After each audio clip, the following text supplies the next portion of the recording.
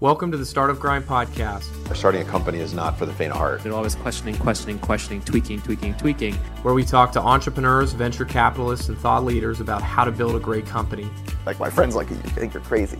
I think you gotta be a little nuts. And change the world in the process. We optimize for impact instead of profit. It's never been a more exciting time to be an entrepreneur. From Startup Grind chapters across the globe. The chapter director for Cape Town, Boise, Idaho, London, Mala, Palestine, Guangzhou, China. And delivered to you every Monday and Wednesday. It's a startup grind. Hey there, and welcome to Monday's episode of the Startup Grind podcast. Today we have a conversation with the CEO and co-founder of Deliveroo, William Shu, from our first regional conference, Startup Grind Europe, in June of this year. Will is really on a mission to transform the way the world thinks about takeaway food. He founded Deliveroo in August 2013 after becoming fed up with London's poor quality and slow food delivery options. Prior to starting the company, he worked in banking at Morgan Stanley, ESO Capital, and SAC Capital. Deliveroo is now in 50 cities across the world and has attracted $200 million worth of investment from some of the world's leading investors, including Index Ventures, Accel, and DST Global. Let's listen into William Shu on stage at Startup Grind Europe in June of this year. Thank you so much for having us.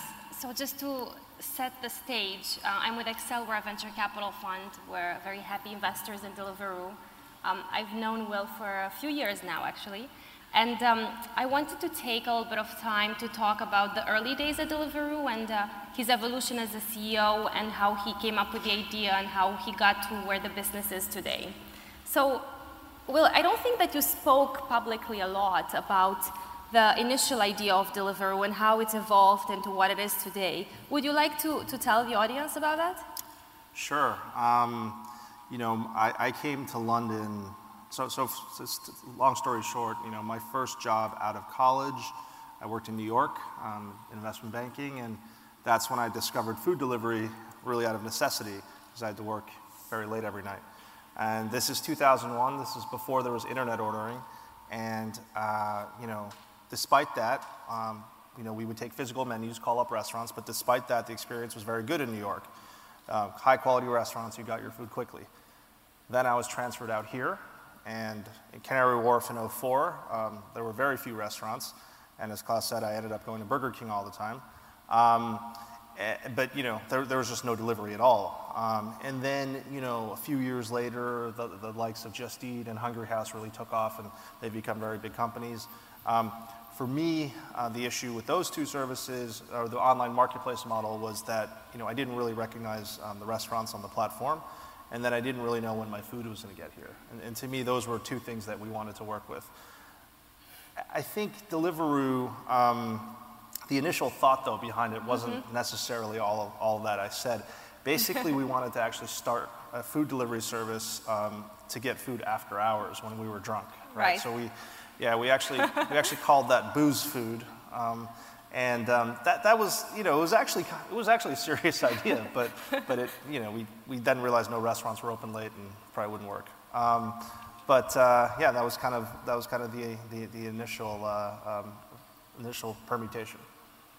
And how long did it take you from coming up with the idea and thinking, okay, this is something I might want to do at some point, to actually quitting your job and doing this full time? Very long time. I mean, I thought of the idea literally 2 weeks after I landed in London, right? Because there was no food delivery, and when you're used to something like that in New York, it's just a habit, and you can't figure out why it doesn't exist in the most cosmopolitan city in the world, right? But obviously, I had a job, and I worked in banking and in finance, and every year you make more and more money, and then it's just very hard to leave. I left to actually go to business school. Right. So for me, I didn't start Deliveroo right after quitting my job. I actually had 2 years in business school to really think about what I wanted to do. But this idea was always paramount in my mind. And is this something that you recommend? We have a lot of early entrepreneurs here, or people that have ideas and might want to start something. Do you feel that you developed skills that otherwise maybe you wouldn't have had? Do you feel that business school was actually helpful in becoming a good founder as CEO? It was very helpful in the sense that I'm not sure I would have I think I was too risk adverse to just quit my job, right, and start. Whereas going to business school was in many ways a way where I can explain why I didn't do anything except, have fun for 2 years, right? But I think for me, I loved business school. I loved every moment of it. Very proud to have gone to Wharton. I met great people. Ultimately, what they teach you in classes is interesting, and you meet great professors and all of that, but you're not going to learn how to start a company from doing right. that. You just have to do it. But I mean, it's an amazing experience. So fast forward, I guess, a few years, you launched the company. The first couple of neighborhoods were actually near where I live, South Kensington. And I remember that within a few months, a lot of my friends started talking about the service, Deliveroo. I thought the name was funny initially. And a lot of people started using it. There was a lot of buzz, a lot of word of mouth. Was there a point where you thought, oh wow, this could be bigger than I initially thought?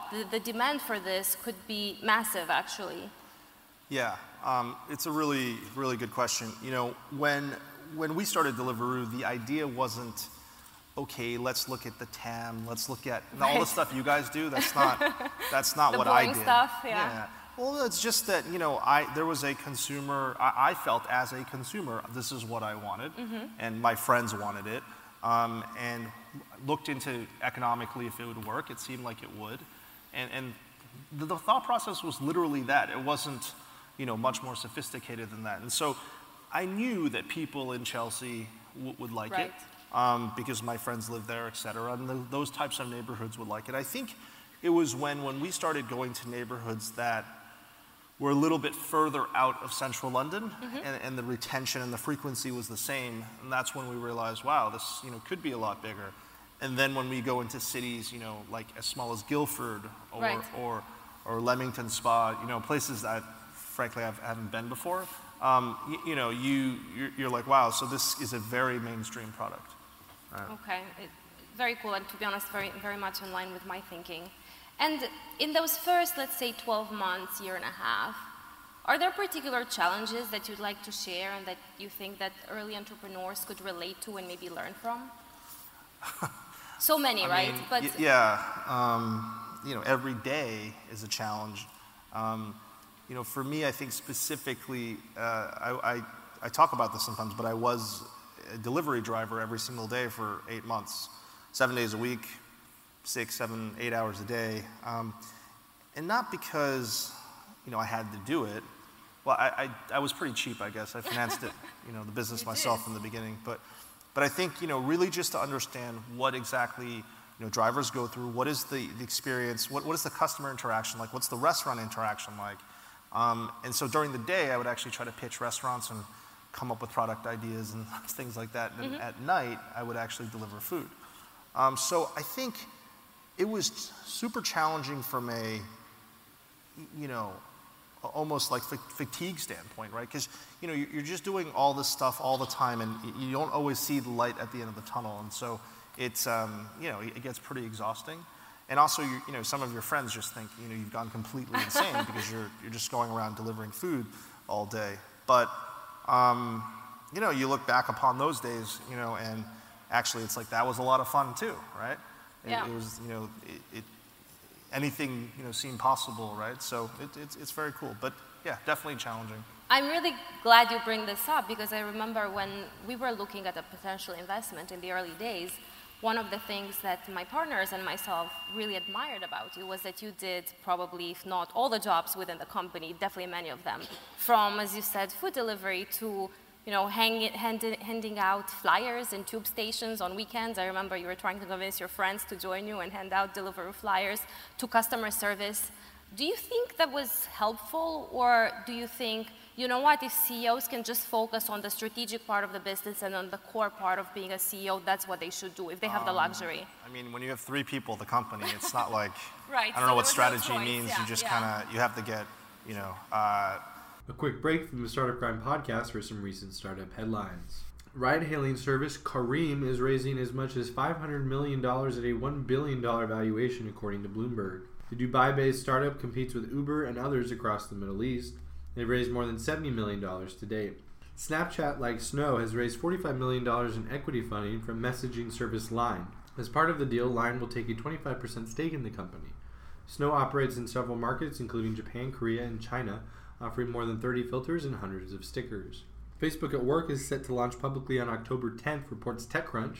Facebook has distributed invites to an event in London where it's expected to announce a Slack competitor. The enterprise platform launched as a closed beta early last year. Let's get back to the interview with William Shu. Yeah, I mean, I think that, you know, doing every job in the company is helpful. Obviously, that's not helpful anymore. No. At all. But I think in the beginning, yeah, because you've been through it, you can educate people about, hey, these are my thoughts. What do you think we can do better? You know, et cetera, et cetera. But it's usually out of necessity, not by design. Okay, right? Got it. So you don't deliver food any longer? No, I do, but just more for exercise. Right. Because you do it on a bicycle, and it's actually a great workout. And if you guys are looking for a job or, you know, anything like that, you know, we can chat about that because you can get paid and it's a great workout. Do you have any funny stories from those early days delivering food and handing out flyers? Yeah, I have one. That you're comfortable to share? I have two funny stories. I remember one of the restaurants I worked with, The Real Greek, which is a really great restaurant. They had this Marylebone neighborhood fair, I remember in like May or June, and they asked me, because they thought it was funny, I'm pretty sure this is the only reason they asked me to do this, to wear a kangaroo costume and hand out like flyers. And I kind of didn't want to do it, you know, I was like, you know, because I used to wear it all the time, so they thought it was super funny, but I personally didn't like doing it, so I wore it, and I'm walking around, and these two women, that they must be like, you know, mid-20s, not like little girls, just pulling my tail, right? Like, and I was like, can you guys stop? Because, you know, it's like you guys are, you know. And then more people started pulling my tail, and then I was just like, you know, I was pretty annoyed. So that's one funny story. Funny, yeah. Second funny story is actually I ended up delivering food to a former colleague of mine. I worked at a hedge fund, and I hadn't caught up with him. And he opened the door, and he was like, you know, he has this really thick Italian accent. He was like, Will, are you okay? And I'm like, yeah, I'm like, I was kind of shocked, you know, I didn't know what to say. And he's like, well, you know, if you need anything, let me know. So he just thought I'd be, you know, just went nuts. So that was pretty funny. That is pretty funny. So fast forward a few years now, I guess 3.5. You know, you've done a lot. You're in, what, 90 cities now, you say? Has your vision for Deliveroo changed significantly? And in line with this, do you think of it as a food business, or do you think of it as a logistics business where at some point you can leverage this wonderful fleet for many other verticals? You know, the vertical of food is one of the biggest in the world. Right. It's the one that we want to focus on. I think where my vision has shifted somewhat, though, is for the first 3.5 years, we've been laser focused on really two fundamental areas. One is working with the best restaurants in your local neighborhood, and the second thing is getting that food to you in about half an hour. Those are just two things we're obsessed with, and you know, the metrics are the same across the 90 cities and 12 countries, right? And that's proven to be very important for customers, but there's a, you know, third element that's becoming increasingly important as well, which is price, right? And price is defined as two things. It's really the delivery fee side, which in the UK we charge $2.50, and then the price of food. Right. I want a lower price over time. And to do that on the delivery fee side is pretty straightforward. Once you increase your driver productivity to a certain point, you can elect to lower that fee, you know, and take a lower margin, but, you know, reach more people perhaps, right? The cost of food side is actually a bit different, right? There, we don't control that, right? The restaurants dictate what the prices are. And so one interesting point for us is actually we've been investing in a series of mobile kitchens in London, and maybe some of you guys have read about this. And the ideas really stem from the fact that for some of our restaurant partners, we represent 10 to 30% incremental revenue. Right. Which sounds great, and it is great, but on the other hand, it can cause significant disruptions in their in-house business, right? And restaurants build their brand on an in-house experience, and if we compromise that in any way, that's a real issue. That being said, it's a good issue to try to work on, right? So number one, we built, you know, these little kitchens in really low-value real estate areas that are adjacent to high-value real estate areas. The restaurants operate these kitchens, right? And it allows them to reduce capacity in the restaurant. The second reason we do it is we can bring supply to areas that lack it, right? So that becomes very interesting. So an area like Barnes that doesn't have a lot of restaurants, we can put a few of these roux boxes, as we call them, there, and our restaurants can operate them. But thirdly, what's really exciting to me is, thinking about a restaurant's economics, right? Restaurants are 75% gross margin businesses, so the cost of food's like 25%. Property costs are about 15% of revenue in London. Front of house labor is 25% of revenue. So if you effectively tell a restaurant, I'm going to remove 40% of your P&L just out, right? You'll have much higher margins if you sell through us, but maybe actually I want you to work with me to lower the price of food so we can reach more customers together, build a much bigger business, increase frequency tremendously, and that becomes super exciting for me.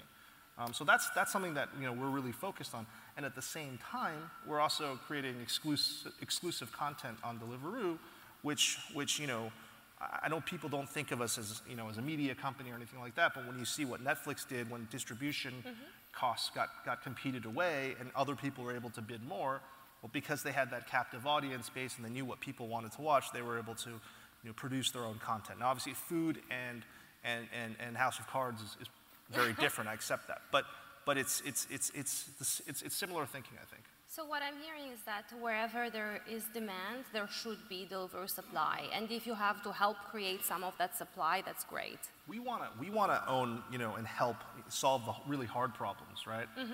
And another example that you and I have talked about is Amazon. How with FBA, the warehouses are not just there for their retail business, but actually for their marketplace clients. And so, really thinking about how do we help restaurants expand? How do we, just have people substitute away from cooking at home and eating microwave meals and bringing much better food to people at lower prices? That's the mission. I think that's a very exciting mission. I am biased. You are a bit biased, yes. And I'm a big consumer as well.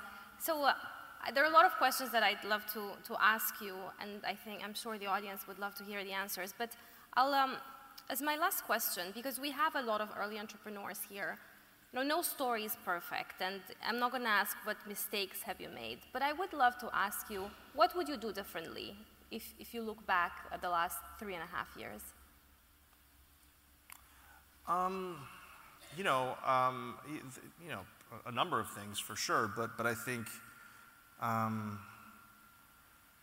one big challenge that we had specifically was that my co-founder and I were, not in the same place. Right. Right. And I think that and Greg did an amazing job, obviously, building all the initial technology, but having kind of a co-located co-founder is pretty challenging, and so I probably wouldn't recommend that to anyone. But I don't even think that happens that often. Right. So this was a special setup. Pretty special setup. Yeah. Okay, wonderful. Well, thank you so much for taking the time and for answering all my questions. Thank you, guys. I appreciate being here.